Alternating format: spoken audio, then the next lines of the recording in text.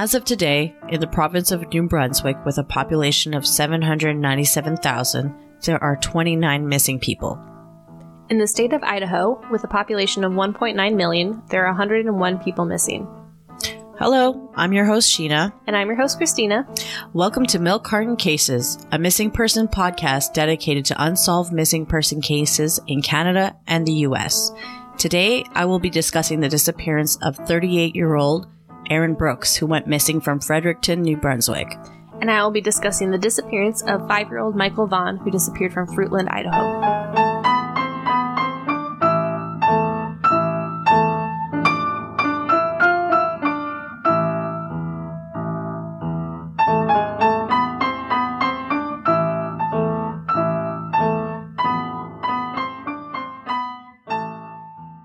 Right, so this time I'm back in New Brunswick.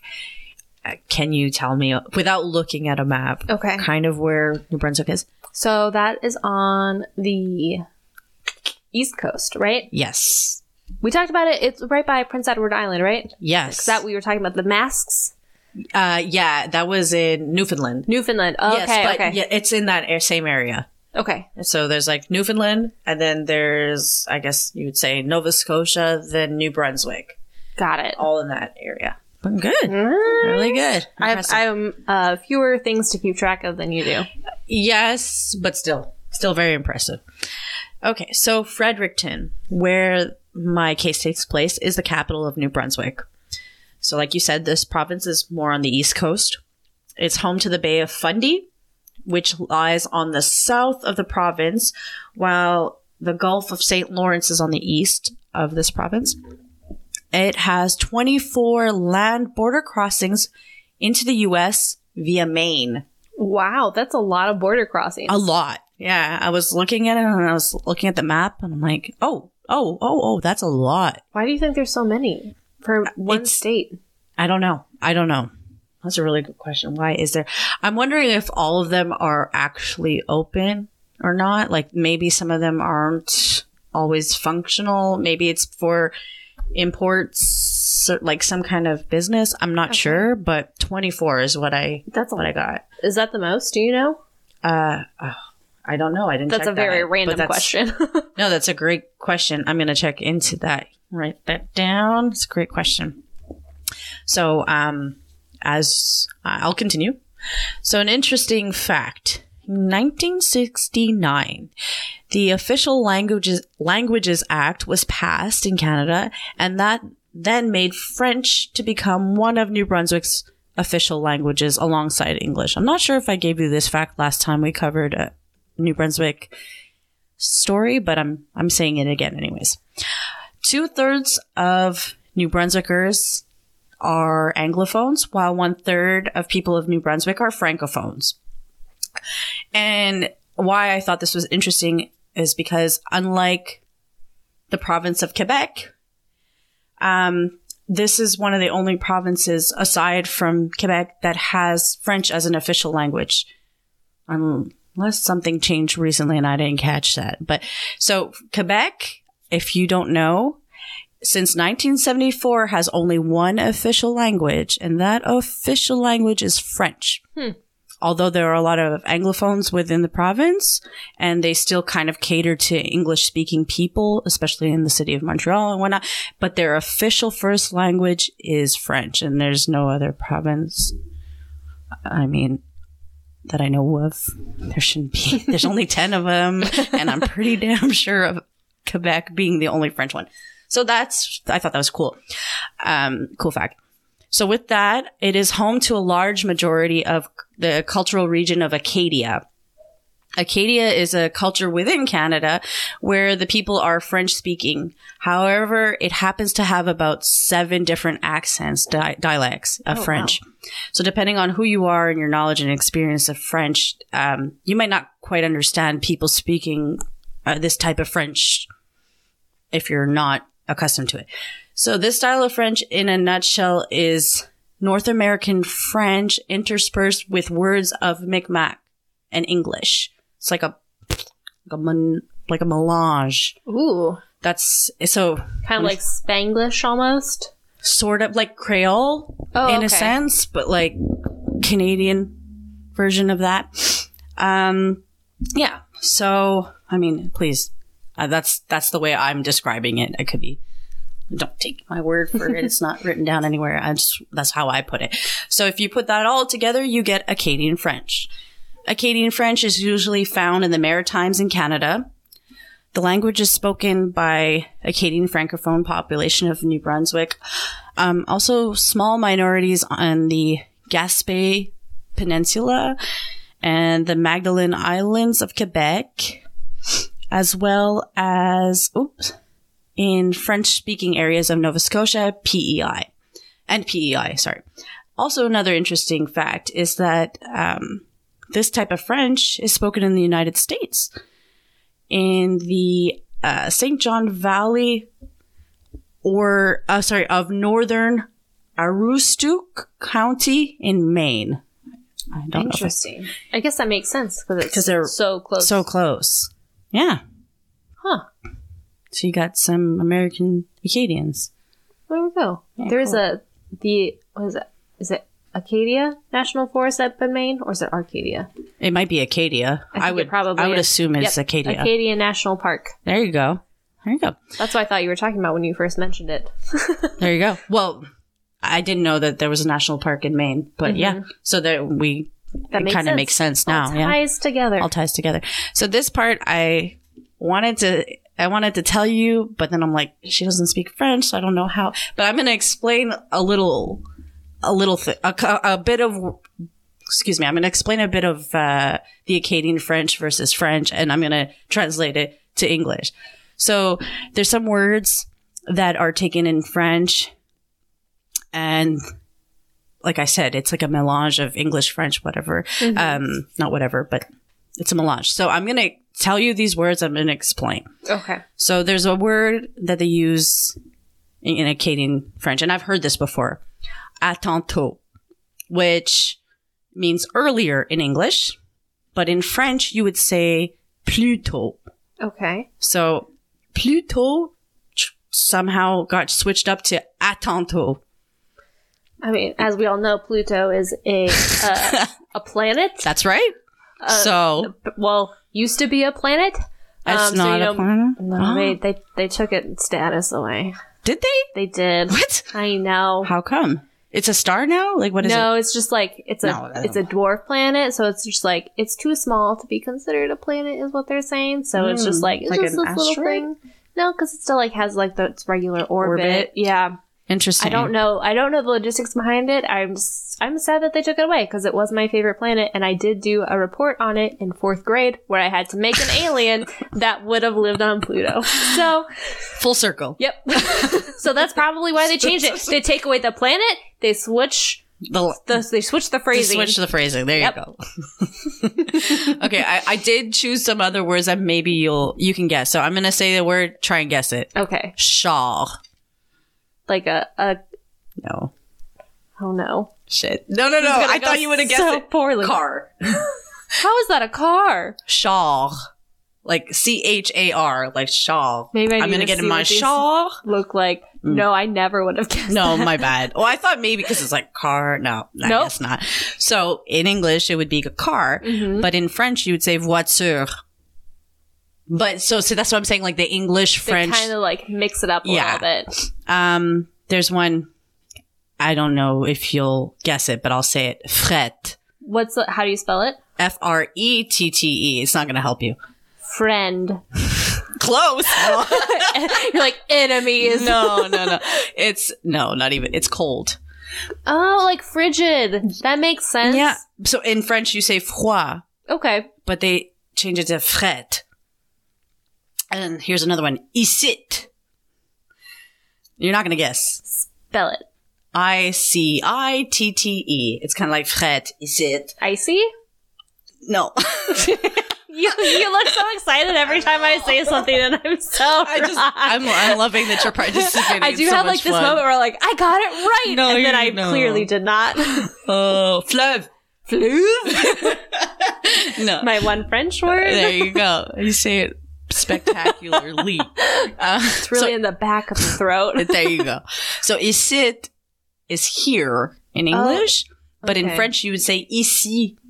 That's pretty close to the French one. Yeah. I mean, sometimes it is, sometimes it isn't. And then anyways, so I thought that was kind of fun. That is fun. Yeah. So last fun fact that has nothing to do with language. Don't worry. New Brunswick is home to the world's largest artificial lobster. And I forgot to send you the picture. That's the one I forgot. Sorry. Where's it at? So I'll tell you. Let me finish and then I'll tell you. So it's a concrete with reinforced steel statue made by Canadian artist Winston Bronham, built in 1990 and sits in the town of Shediac, New Brunswick. It's huge. More beautiful than I could have ever imagined. It's the pretty coloring, cool. The shading on that thing. I thought it was just going to be like, one of those random things like on the side of the road where it's all just like one sad lit color. No, this is beautiful. It's pretty cool. So Shediac, the town of, I hope I'm saying it right. The town of Shediac is also known to be the lobster capital of the world. I didn't know if you know that. I did knew that, but I'm telling you now. So, this massive lobster weighs 90 tons. Whoa. Yeah. Yeah. That's pretty cool. Pretty cool. Well, now I want to go there. Me too. Do you like lobster? I love lobster. I'm not really into lobster. That's fair. They are the cockroaches of the sea. Ugh, especially if you see that. Yuck. I don't know. I mean, they look cool and red when you cook them, but... Do you like crayfish? Excuse me? Do you like crayfish? Crawfish? What's that? No. The little... No. Those look like bugs to me. They are bugs. I mean, they're just small lobsters, if you think are about they? it. No, but... Is the meat similar? They look like small They do. lobsters. You're right. Mm-hmm. I'm not a fan. I like shrimp. Interesting. And I like crab. Interesting, but not lobster. Not lobster. Interesting. Maybe I just never had a good lobster. Maybe. There's a place that we should go to that has very good lobster. I'm interested. I'll do it. I'll test it out. Yes. Okay. All right. So that was all my fun facts. Those were very fun. Great. I'm glad. Okay, now to get a little bit more serious. Oh, on a border crossing thing, do we care about that? Oh, yeah. Tell me. Okay, so Maine does have the most amount of border crossings. There you go. Out of everybody. Mm-hmm. Canada, U.S.? Yep. Wow. Well, I guess I just looked at states too. Mm-hmm. I mean, I can't picture there being any more any other province, and if there was, you would catch it because it's gonna be with U.S. So there we go. There we go. Now we know. If you really want to get across the border, go to Maine. You have the New most Brunswick, options. Maine. Yeah, good to know. Just kidding. We do everything legally when we cross the border here. On the evening of December 27th, 2021, was past Christmas for us, at around 9 p.m., Erin Brooks, the lady that I was telling you that I would be speaking about tonight, Erin Brooks walked into a smoke shop on the north side of Fredericton, New Brunswick.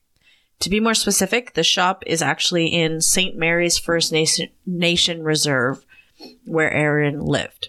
48 hours after this, her sister decided to call in finally and report her missing. And since then, she hasn't been seen. Her sister? Erin. Oh, okay. Yeah. That makes more sense. Yeah, my bad. I worded it wrong. Yeah, so that's the story. I know it's pretty short, but there's a little bit more to it. So her sister tells CBC News in an interview on how on Christmas a few days earlier, on the last day that she was seen. This is a little confusing. Different articles have different things, but from the sound of it, it seems as though her family saw her on Christmas, and then the footage of her on the 27th was the last footage seen of Erin. Okay. So she says on Christmas a few days earlier, that everything seemed absolutely normal, and she didn't see any reason as to why her sister would have run off, let's say, because that's sometimes a question that the police will ask. And especially so because she would have left behind two young children, age of 10 and 6. So she also says that she tells the reporter that this wouldn't be like her to just up and vanish, hinting that possibly something more sinister has happened. Basically, Erin wasn't one to go away without telling anybody for hours or a night, and that's just completely not her MO. Mm-hmm. So I'm not sure if this could be considered anything more than coincidence, but I'll read it to you and you can tell me how you feel about it. Okay. I sent you an image. Mm-hmm. It's a Facebook post. Can you pull that up? Yep. Okay.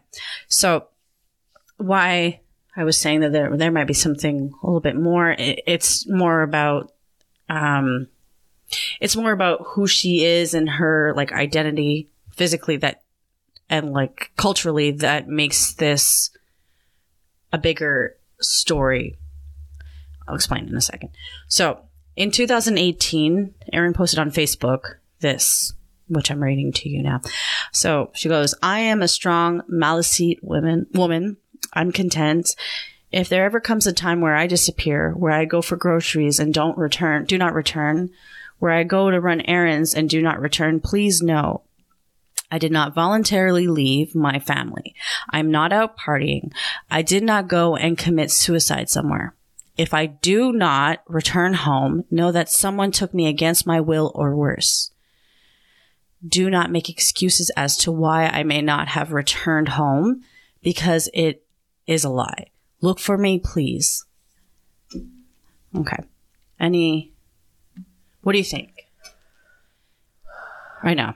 Wow. I mean, it's 2018 when she posted this. I mean, that still kind of makes you think that she's not just going to leave a couple of years later. No. Also, kind of like for her family, for her sister, when they were interviewed in the CBC, by the CBC reporter, she brought it up and she said it's kind of crazy. Mm-hmm. If you think back about this post years before, it's just like, what the hell? Was she predicting something? Maybe. And I will continue. She does start this post with explaining who she is. She's a Maliseet woman. Mm-hmm. So I don't know if you know, but the Maliseet are an Algonquin-speaking First Nation. And so basically they're Indigenous people, yes, of the St. John River Valley.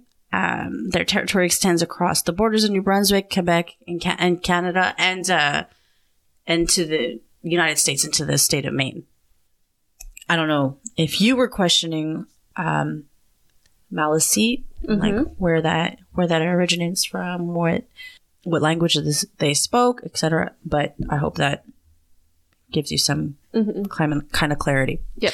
So the truth is, disappearance of Indigenous girls and women across Canada and the United States is not uncommon and continues to be a major problem within our country. Many of our Indigenous girls and women are murdered or go missing each year, and most of them remain that way without answers for far too long, which is why I believe her post in 2018 may just have been just her anger at the situation. Yeah. Mm-hmm. Could be hinting towards something else. Maybe something was going on in her life and she knew that something might happen one day. I don't know, but it also could be fair to assume or think that maybe it was just because of the way the life that she's been living, mm-hmm. being a Maliseet woman. And I will continue on with her description because that's basically the story. So Erin Brooks, a daughter, a sister, a friend, and a mother. She was last seen wearing blue jeans, a dark brown jacket, black boots. She's about 5'2", 5'3", approximately 115 pounds, has brown eyes and black hair. At the time she went missing, had bangs. She was seen at the St. Mary's Smoke Shop on the evening of December 27th. Anyone with information about Erin Brooks is asked to contact the Fredericton Police Force at 506-460-2300 or Crime Stoppers at 1-800-222-8477. The family is also offering a $5,000 reward for anyone with information that leads to finding Miss Brooks. I have a quick question. Yes. So did she live in Fredericton? Yes. So, yes. And her family lived there too, so she was there for Christmas, but she also lived in that same area. Yes. Okay. From what I understood, St. Mary First Nation is in Fredericton. Okay. And they also refer to it as Turtle Island when I was reading some of the articles. But yeah. Okay. Fredericton. And should we take a break? Sounds good. All right.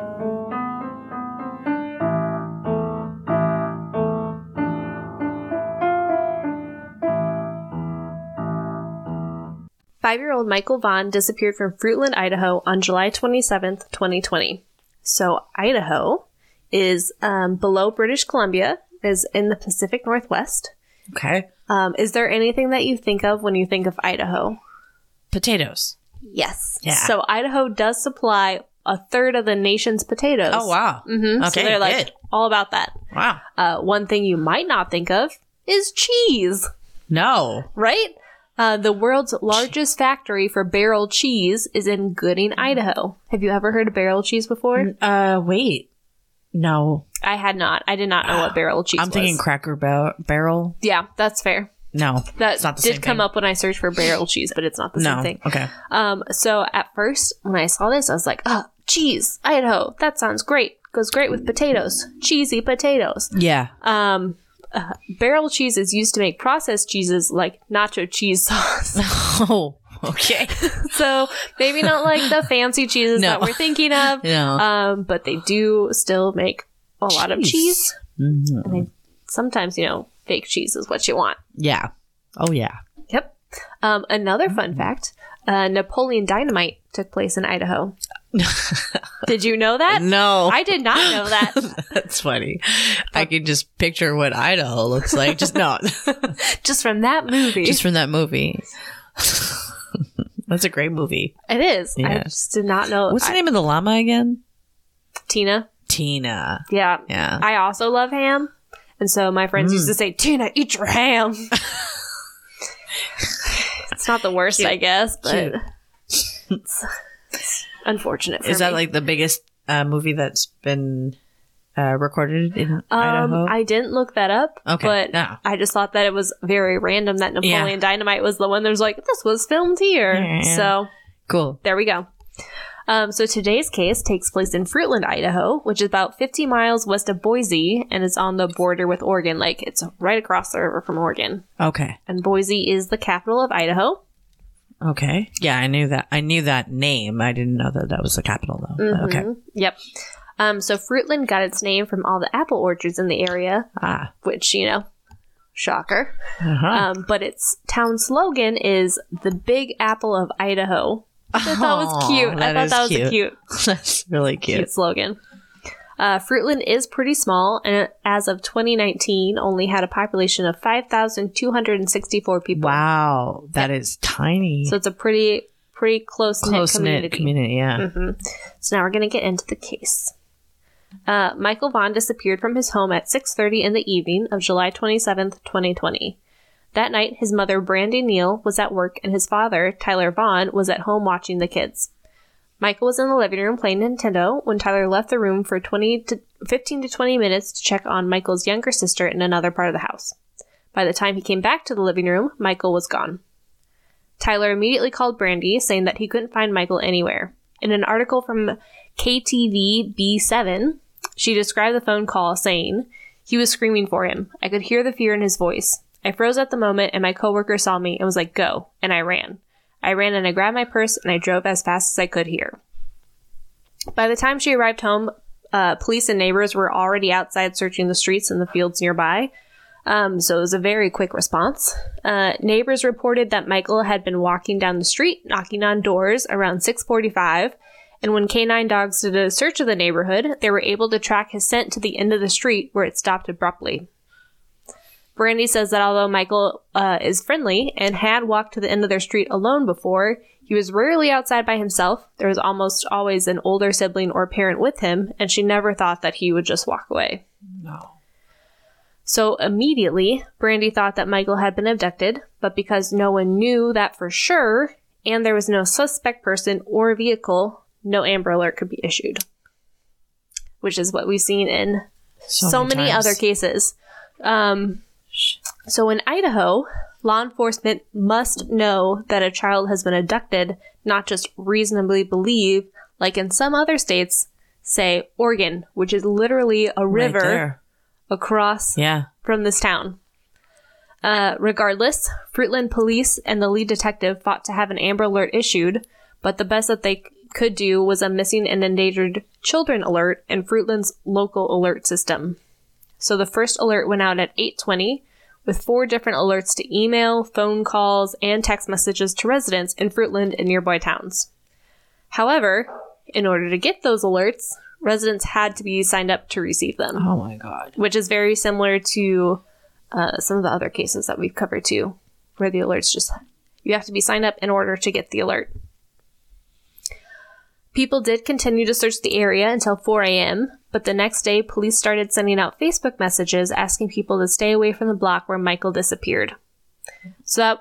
Why? I see the confused look on your face. So the first time I read that, it didn't really make sense, but they were saying, so like, any evidence that's there, they want it to be preserved so that they can find it. It's like, if there's a ton of people walking around in the area, they're going to lose whatever they can find. And like, they brought in more dogs, like did more dog searches. Okay. So if there's a bunch of people walking around, the dogs aren't going to be able to find anything. They're not going to be able to find anything. So they just wanted everybody to like, stay back. You can search away from the block, basically, but just don't come in this area so we can have everything that we need to look for right here, which makes a lot of sense, actually. Yeah, it does. They also asked everyone to check their doorbell or surveillance cameras and look anywhere a 5-year-old might be able to hide. There have been countless searches done by air, water, and ground by professional search and rescue units with K-9 teams, law enforcement agencies, and community volunteers. Police have received nearly 850 leads, but the majority of them have been cleared. I know that's a lot of leads. Yeah. There are a couple of leads that the police want help looking into, though. So in October 2021, police released an update saying that they were looking into a 2016-2020 white Honda Pilot that was seen leaving the area that Michael went missing. 2016, 2020? Yeah, so it's like, I guess the body's similar, like the body types are similar, so they didn't know what year it was from, so just like this age range. So that was a white Honda Pilot? Mm-hmm. In the area that the night he went missing. They're also trying to find information on a man with dark hair wearing a white t-shirt and black shorts seen walking in the area. So they went on to say that while they were always looking into an abduction as a possibility, that has now become their main focus. Yeah. Yep. So according to a retired FBI agent, only 4% of children are abducted by strangers, but of those, around 60% occur very close to their house. So to help prevent another case like Michael's, a new law has recently been passed through the Idaho legislature. The new bill allows Amber Alerts to stand alone while discarding some of the other alert systems, making one big endangered missing person alert system and a centralized communication system. So basically what we have been talking about every time we come across a case like this. So it'll be interesting to see how it actually pans out and like how it works and all that kind of stuff. It also allows Idaho to communicate with surrounding states if state lines are crossed. Yeah, because I mean, it's like one highway.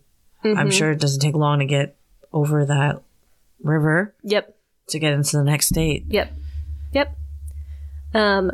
Missing children aren't the only people who will be helped by this bill. Other groups are those with dementia or Alzheimer's, domestic violence survivors and victims, missing Indigenous people, those with developmental disabilities, and human trafficking survivors and victims. So it's really like an all-encompassing, like, if someone isn't where they're supposed to be, this just takes care of everybody, which is definitely a lot less hassle, a lot easier to figure out what you need to be doing and what alerts you can actually send out. So that's great. Yeah, as it should be. Mm-hmm. So kind of like what we talked about before, Fruitland is a very small community, and the entire town came together to support Michael's family and continue to search for him. So Fruitland police brought over a Christmas tree when the family didn't feel up to decorating one for Christmas. They brought gifts to the children's birthdays and raked leaves at the house. Oh my. They truly have become family, Brandy said of the department, which is so rare. I'm sorry. I'm getting a little. Can we pause for 1 second? So that is a very nice change from what we usually see from police departments, where they're actually like stepping up and like helping the family out and like being there for them. So in addition, an anonymous local resident donated $10,000 to be used as a reward for information, and the money has kept growing to $52,860. Wow. Yep. However, the fund has sunset dates, meaning that the police put a time limit on the money because they want there to be a sense of urgency, hoping that anybody with information is going to come forward sooner rather than later. So it's just like, if they put a cap on it, like, you know, it's only available for this amount of time. Okay. You're more likely to come forward now. Instead of years down the line. Right, exactly. So the reward was deactivated on March 31st, 2022.